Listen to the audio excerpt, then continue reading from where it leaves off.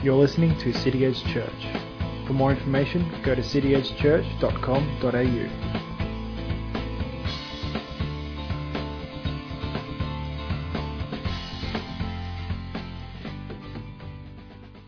I have the wonderful privilege this morning to introduce my husband, who will be bringing the message this morning.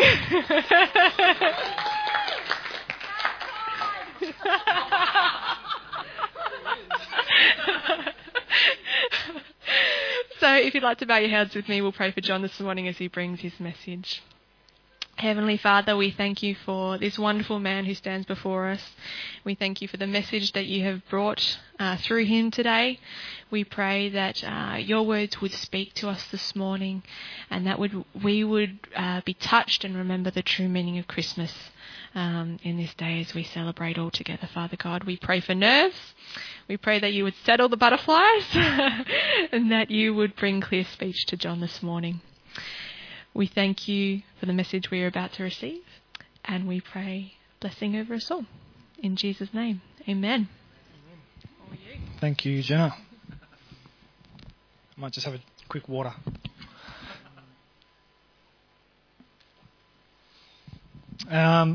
Welcome, City Edge Church. This is the first time I have ever preached. So, kind of helpful that we don't have a massive crowd. Everyone's gone away for Christmas and New Year's.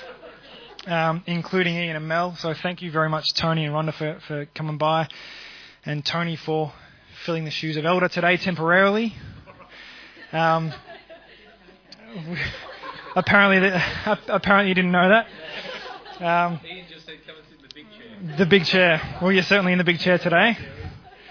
Front row. Thank you very much for coming along. Really appreciate it. As you all know, my name is John Gould. My beautiful wife, Jenna, just prayed for me.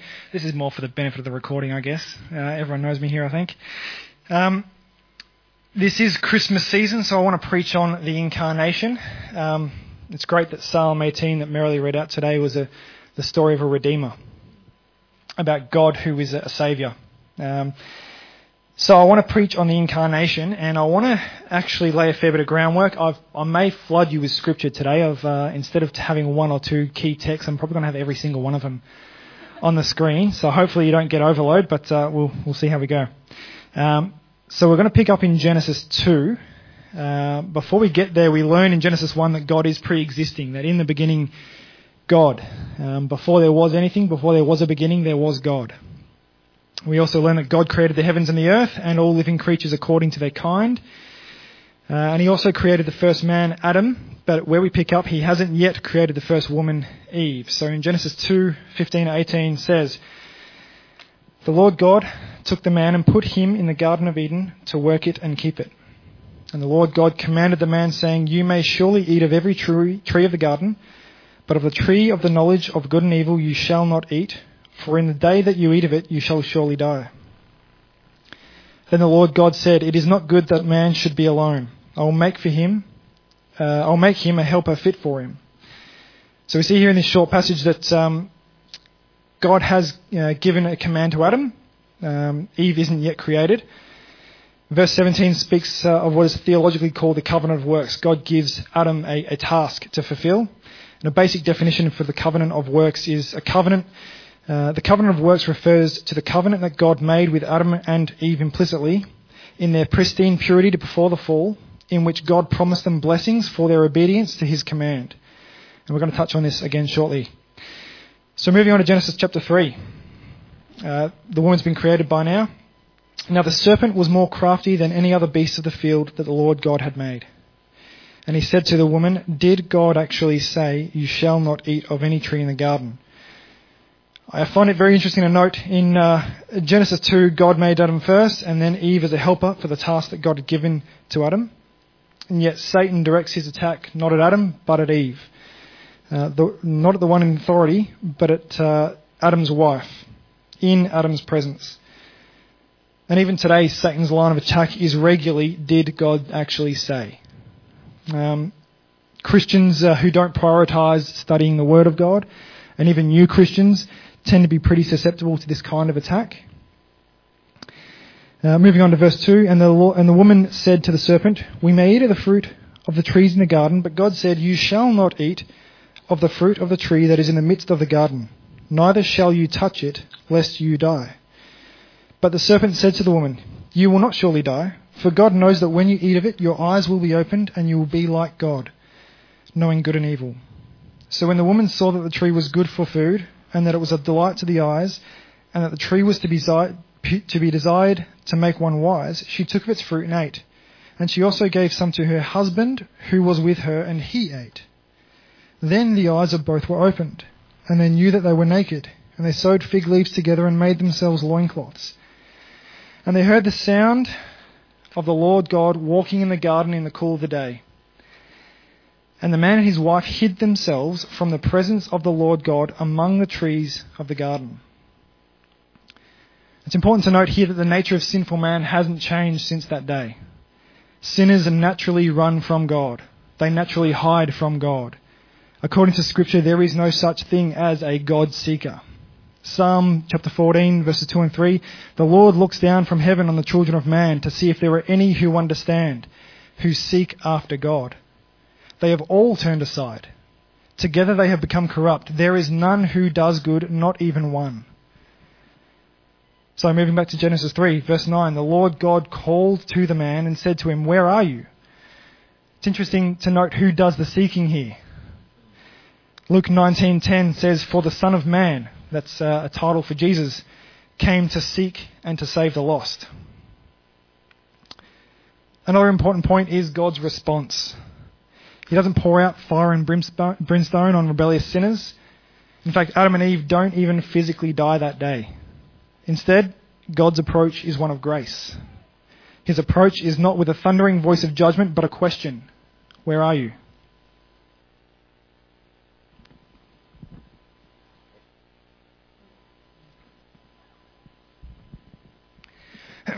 Verse 10, "And he," that's Adam, "said, 'I heard the sound of you in the garden, and I was afraid, because I was naked and I hid myself.' He said, 'Who told you that you were naked? Have you eaten of the tree of which I commanded you not to eat?' The man said, 'The woman whom you gave to be with me, she gave me fruit of the tree, and I ate.' Then the Lord God said to the woman, 'What is it that you have done?' The woman said, 'The serpent deceived me, and I ate.' The Lord God said to the serpent, 'Because you have done this, cursed are you above all livestock and above all beasts of the field. On your belly you shall go, and dust you shall eat all the days of your life.'" Now the next verse, in verse 15, we actually see the first promise of the Messiah to come. "I will put enmity between you and the woman, and between your offspring and her offspring. He," that is Jesus, "shall bruise your head, and you shall bruise his heel." To the woman he said, "I will surely multiply your pain in childbearing. In pain you shall bring forth children. Your desire shall be for your husband, and he shall rule over you." And to Adam he said, "Because you have listened to the voice of the Lord, of your wife, and have eaten of the tree of which I commanded you, you shall not eat of it. Cursed is the ground because of you. In pain you shall eat of it all the days of your life. Thorns and thistles it shall bring forth for you, and you shall eat the plants of the field. By the sweat of your face you shall eat bread, till you return to the ground. For out of it you were taken, for you are dust, and to dust you shall return." The man called his wife's name Eve, because she was the mother of all living. And the Lord God made for Adam and for his wife garments of skin and clothed them. Then the Lord God said, "Behold, the man has become like one of us, knowing good and evil. Now, lest he reach out his hand and take also of the tree of life and eat, and live forever." Therefore the Lord God sent them out of the Garden of Eden to work the ground from which he was taken. He drove out the man, and at the east of the garden he placed the cherubim and a flaming sword that turned every way to guard the way to the tree of life. So we see here the Christ, the Messiah, just a title for Saviour, is promised from the very first page of Scripture. He, Jesus, shall bruise your head, and you shall bruise his heel. Notice that God promised Adam in chapter 2 that on the day you eat of it, you shall surely die. Yet chapter 3 verse 17 says that in pain you shall eat of it all the days of your life. How do we reconcile this, since Adam and Eve didn't actually die that day? Well, Ephesians 2, verses 1 to 10. And you were dead in the trespasses and sins in which you once walked, following the course of this world, following the prince of the power of the air, the spirit that is now at work in the sons of disobedience, among whom we all once lived in the passions of our flesh, carrying out the desires of body and mind, and were by nature children of wrath like the rest of mankind. But God, being rich in mercy because of the great love with which he loved us, even when we were dead in our trespasses, made us alive together with Christ. By grace you have been saved, and raised us up with him and seated us with him in heavenly places in Christ Jesus, so that in the coming age he might show his immeasurable love, the immeasurable love of his grace in kindness towards us in Christ Jesus. For by grace you have been saved through faith. And this is not your own doing, it is the gift of God, not a result of works, so that no one may boast. For we are his workmanship, created in Christ Jesus for good works, which God prepared beforehand that we should walk in them. Now Colossians 2 says a very similar thing about being dead in sin. We also want to notice that God's redemptive grace in banishing Adam and Eve from the garden, and therefore the tree of life. By doing so, God ensured that mankind would not attain immortality before the Saviour had come to die, the sacrificial death to atone for the sins of his people. This banishment stopped mankind living forever as enemies of God with no hope of salvation. Now this is really important. God didn't need to do that. God didn't need to do any of this. He had every right to wipe out all of creation in judgment. When we ask God to give us what is owed to us, we are asking for death and judgment. God owes justice to rebels, but in his mercy and grace he offers redemption to all. Now this same story, this Genesis story, when interpreted in the light of the person and work of Jesus by the Apostle Paul, is seen in Romans 5. Verses 12 to 17 say, Therefore, just as sin came into the world through one man, and death through sin, and so death spread to all men because all sinned, for sin indeed was in the world before the law was given, that being the Mosaic law, but sin is not counted where there is no law. Yet death reigned from Adam to Moses, even over those whose sinning was not like the transgression of Adam, who was a type of the one who was to come.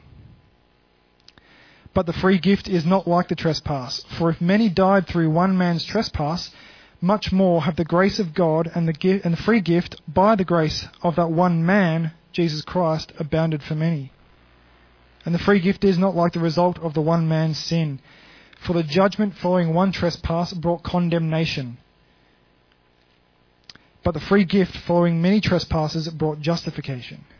For if by one man's trespass death reigned through that one man, much more will those who receive the abundance of grace and the free gift of righteousness reign in life through the one man, Jesus Christ.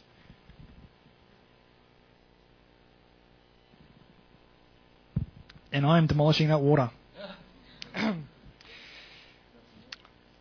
If you don't mind, yeah. Thank you.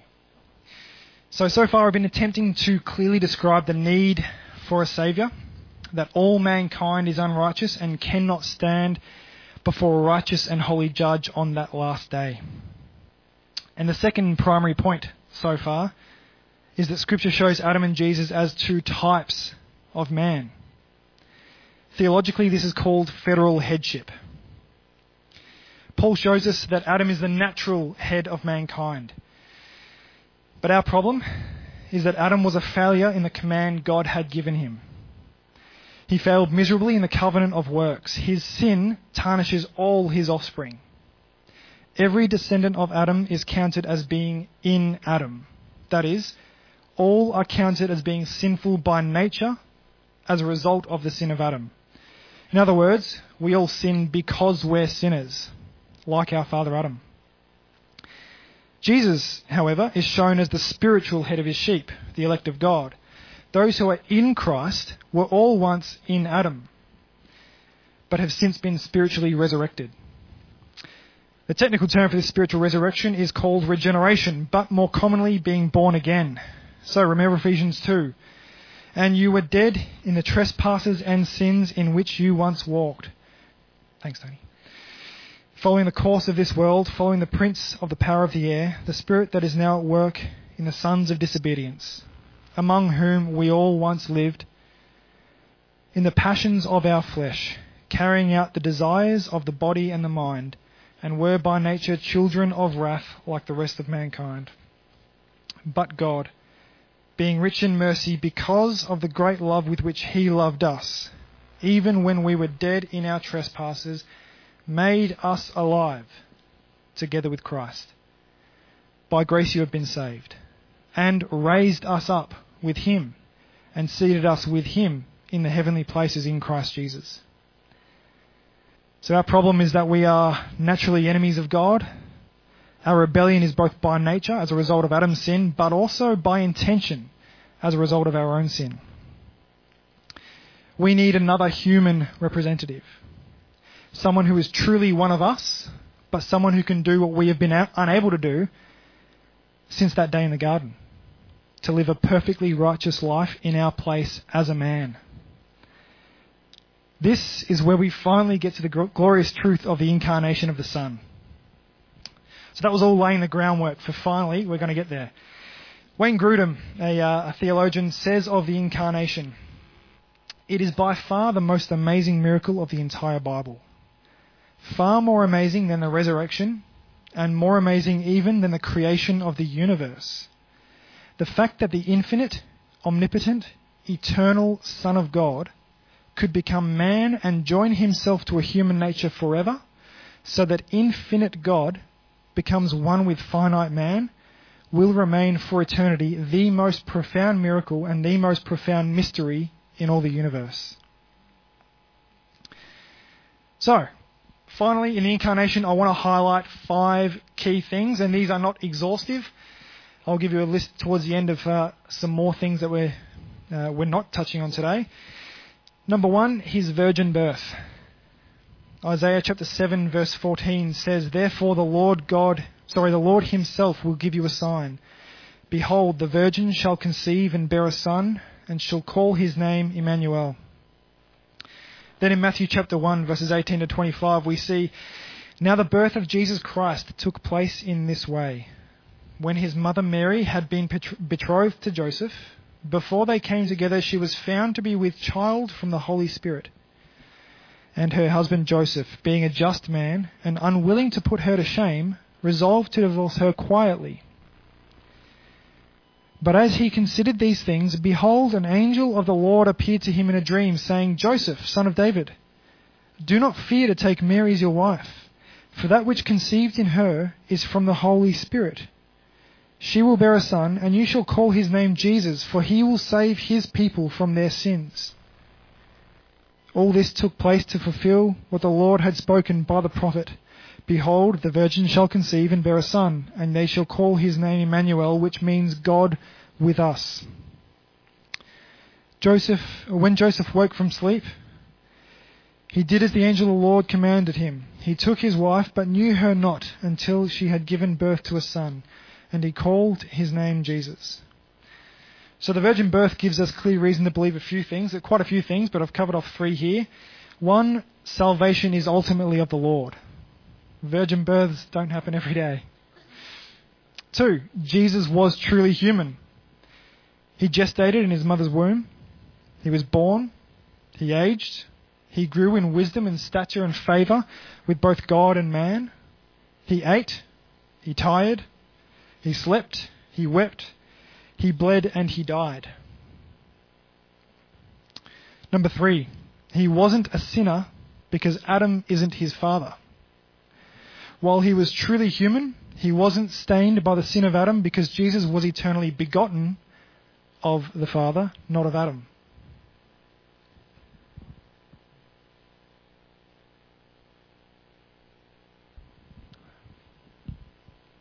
The second point I want to bring up is God's character. To set the scene, Romans chapter 3 verses 9 to 18 says, "What then? Are we Jews any better off?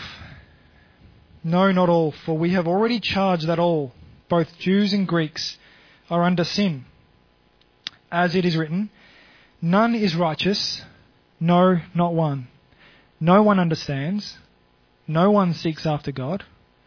All have turned aside, together they have become worthless. No one does good, not even one. Their feet are swift to shed blood.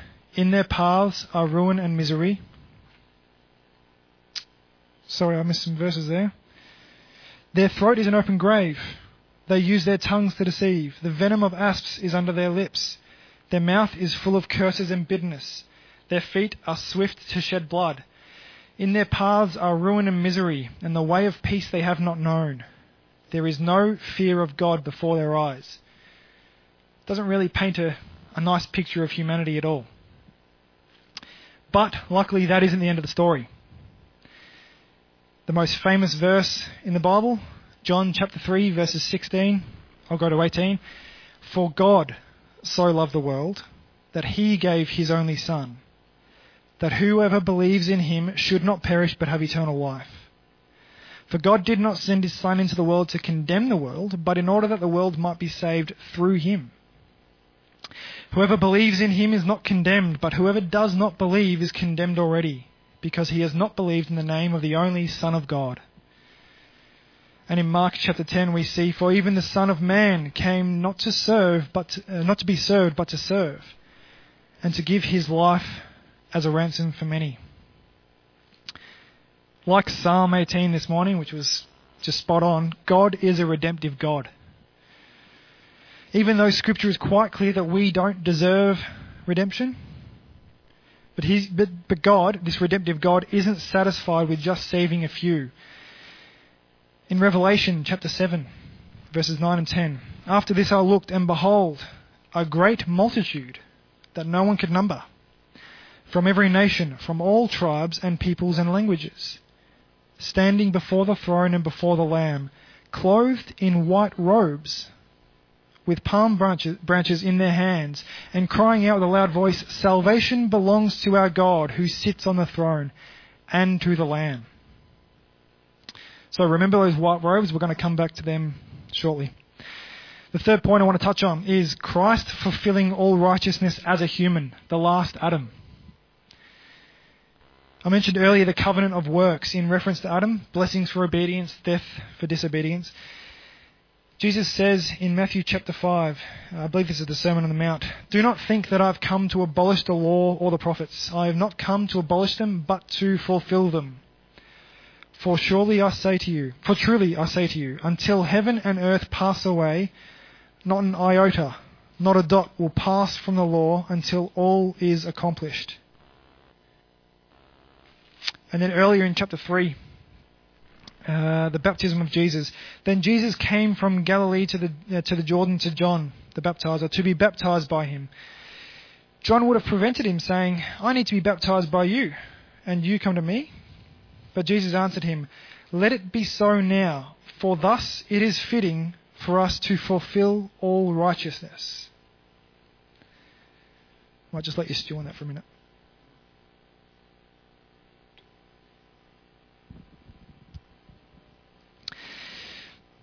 Then he, that's John the Baptizer, consented. And when Jesus was baptized, immediately he went up from the water, and behold, the heavens were opened to him. And he saw the Spirit of God descending like a dove and coming to rest on him. And behold, a voice from heaven said, this is my beloved Son, with whom I am well pleased. Jesus was not just a good man. He wasn't just a good teacher or a prophet. He was the perfect man. He lived the life that Adam should have lived, and the life that we cannot live, having been stained by sin. Jesus, as he says, fulfills all righteousness. Now, this may sound shocking to you, but we are actually saved by works. The works of Jesus in his life by fulfilling all righteousness, and also in his death by his perfect atonement for us. All of which becomes ours by grace alone, through faith alone, in Christ alone, according to the Scriptures alone, and to the glory of God alone. The fourth point, I'm getting through these pretty quick as well. Christ became the perfect substitute, the spotless sacrifice for his sheep. John chapter 10. This is Jesus speaking. Just as the Father knows me and I know the Father, and I lay down my life for the sheep. And I have other sheep that are not of this fold. I must bring them also, and they will listen to my voice. So there will be one flock, one shepherd. For this reason the Father loves me, because I lay down my life that I may take it up again. No one takes it from me, but I lay it down of my own accord. I have authority to lay it down, and I have authority to take it up again. This charge I have received from my Father. Now, we're not talking the Easter message today, but it's interesting. Have you ever wondered why Jesus died within hours by being crucified when crucifixions would normally take days or sometimes weeks? Sometimes weeks.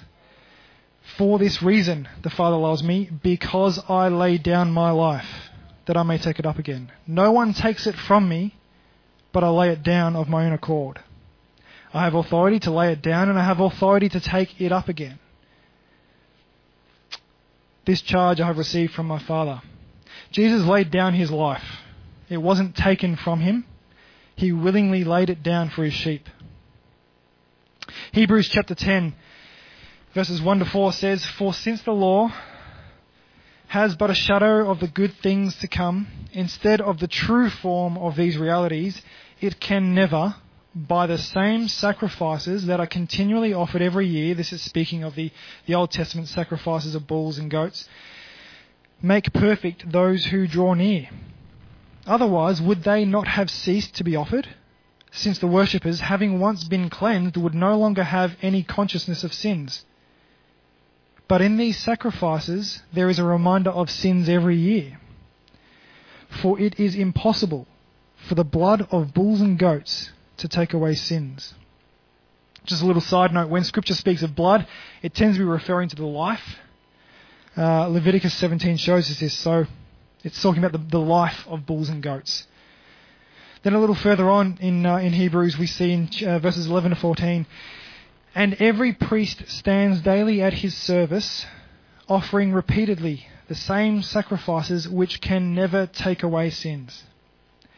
But when Christ had offered for all time a single sacrifice for sins, he sat down at the right hand of God, waiting from that time until his enemies should be made a footstool for his feet. For by a single offering he has perfected for all time those who are being sanctified. And in Hebrews chapter 2, Since therefore the children share in flesh and blood, he himself likewise partook of the same things, that through death he might destroy the one who has the power of death, that is the devil, and deliver all those who through fear of death were subject to lifelong slavery. For surely it is not angels that he helps, but he helps the offspring of Abraham.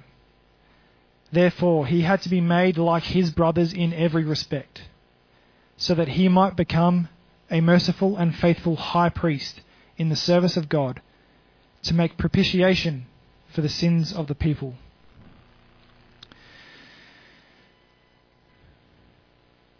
For because he himself has suffered when tempted, he is able to help those who are being tempted. So the point I want to draw from these scriptures is that Christ became a human to redeem humans. He didn't become an angel to try to redeem angels, and that's why bulls and goats couldn't redeem humans. For further evidence, let's go to Romans chapter 3. But now the righteousness of God has been manifested apart from the law, although the law and the prophets bear witness to it. the righteousness of God through faith in Jesus Christ for all who believe. For there is no distinction, for all have sinned and fall short of the glory of God, and are justified by His grace as a gift, through the redemption that is in Christ Jesus, whom God put forward as a propitiation by His blood. That word propitiation pretty much just means that by the life and the death of Jesus, He actually atoned for, bore the wrath of God for someone's sins, in this case ours. So God is actually rendered kindly towards us as a result of Christ actually bearing that wrath. Propitiation by His blood, to be received by faith. This was to show God's righteousness, because in His divine forbearance He passed over former sins. So the point I'm trying to draw out is that those bulls and goats, while they were a picture of the sacrifice to come, they didn't ever actually perfectly atone. Christ needed to become a man to perfectly atone. But not just any man, a perfect man. The fifth point, Christ becomes our representative, our federal head, as I mentioned before, by faith alone.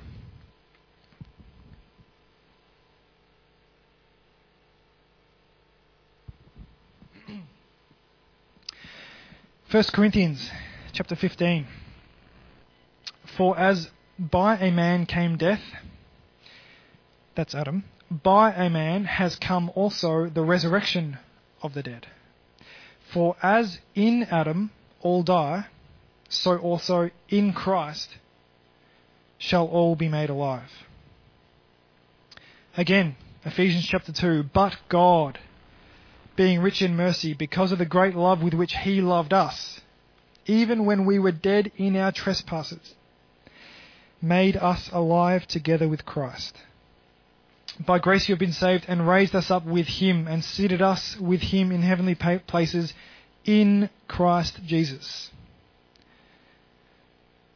And again in 2 Timothy chapter 1, therefore do not be ashamed of the testimony about our Lord, nor of me His prisoner, but share in suffering for the gospel by the power of God, who saved us and called us to a holy calling, not because of our works, but because of His own purpose and grace, which He gave us in Christ Jesus before the ages began, and which now has been manifested through the appearing of our Saviour, Christ Jesus, who abolished death and brought life and immortality to light through the gospel.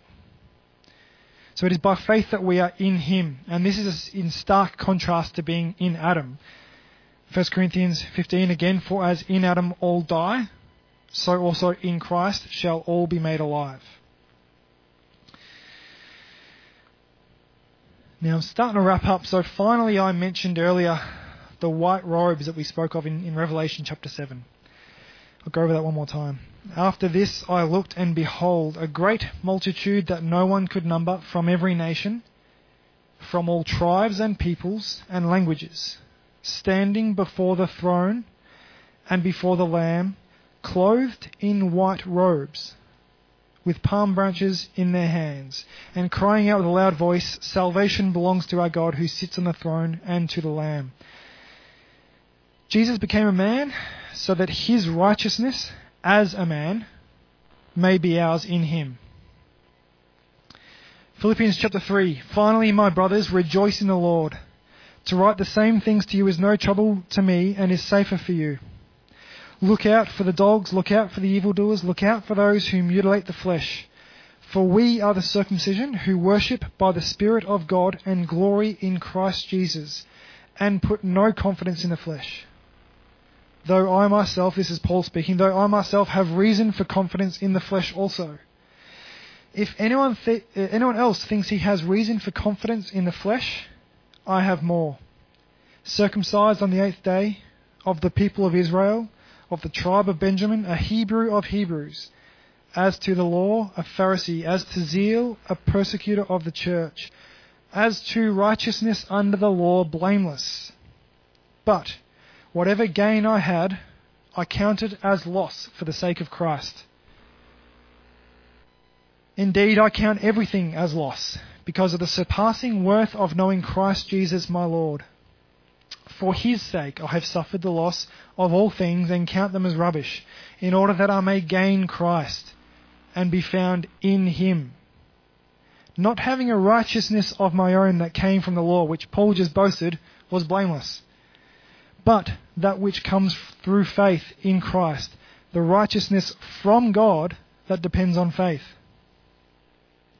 that I may know him and the power of his resurrection, and may share his sufferings, becoming like him in his death, that by any means possible I may attain the resurrection from the dead. So these white robes, this righteousness, is the very righteousness of God, the righteousness of the second person of the triune Godhead, the Son, the eternal Son, who took on flesh to take my place. Being found in him by faith means that your sins became his and were atoned for perfectly and finally on that cross. But not just that his righteousness became yours. When it comes to our justification, when it comes to our salvation, there is nothing to be added to the work of Christ. Galatians chapter 3, let me ask you only this. Did you receive the Spirit by works of the law or by hearing with faith? Are you so foolish? Having begun by the Spirit, are you now being perfected by the flesh? So to wrap up, I have touched on 5 sort of key aspects of the incarnation, the reasons why Jesus needed to become a man. These were his virgin birth, the redemptive character of God, Jesus as the last Adam, Jesus as the spotless sacrifice, and finally Jesus' own righteousness being counted as ours. However, these 5 key points are by no means exhaustive. The Son of Man became flesh for so many more reasons. To highlight a few of them, to be the one mediator between God and man, to rule over creation as man, to be our example in humanity, to be the firstborn of the dead, the first with a glorified, resurrected body, to be our perfect and final prophet, to be our perfect and final priest, and to be our perfect and final king. So with that, let us celebrate Christmas with the joy and conviction that our Lord Jesus Christ literally took on flesh and fulfilled his mission on earth, not just to save sinners, but also to bring glory to himself. 1 Samuel chapter 12, only fear the Lord and serve him faithfully with all your heart, for consider what great things he has done for you. Heavenly Father, thank you for your plan of redemption which you had formulated before the world began. Thank you for sending your Son to live and to die in our place, that in him we may have salvation. Jesus, thank you so much for doing that task willingly and joyfully and perfectly. Thank you that you are our prophet. You are the perfect word and revelation of God. You are our high priest. You forever live to make intercession for us, Jesus. And you are our perfect and final King, the throne of David that you've established forever. Holy Spirit, thank you for applying the work of Christ in his life and death to those who believe. We pray that you bring us closer to the Son, that you sanctify us and make us more like Jesus. And let us celebrate this joyous occasion, this Christmas season, by putting our focus back on the person it belongs, on Jesus Christ, the man, the God-man. Amen.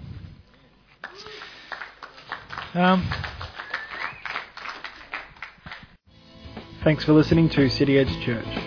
For more information, go to cityedgechurch.com.au.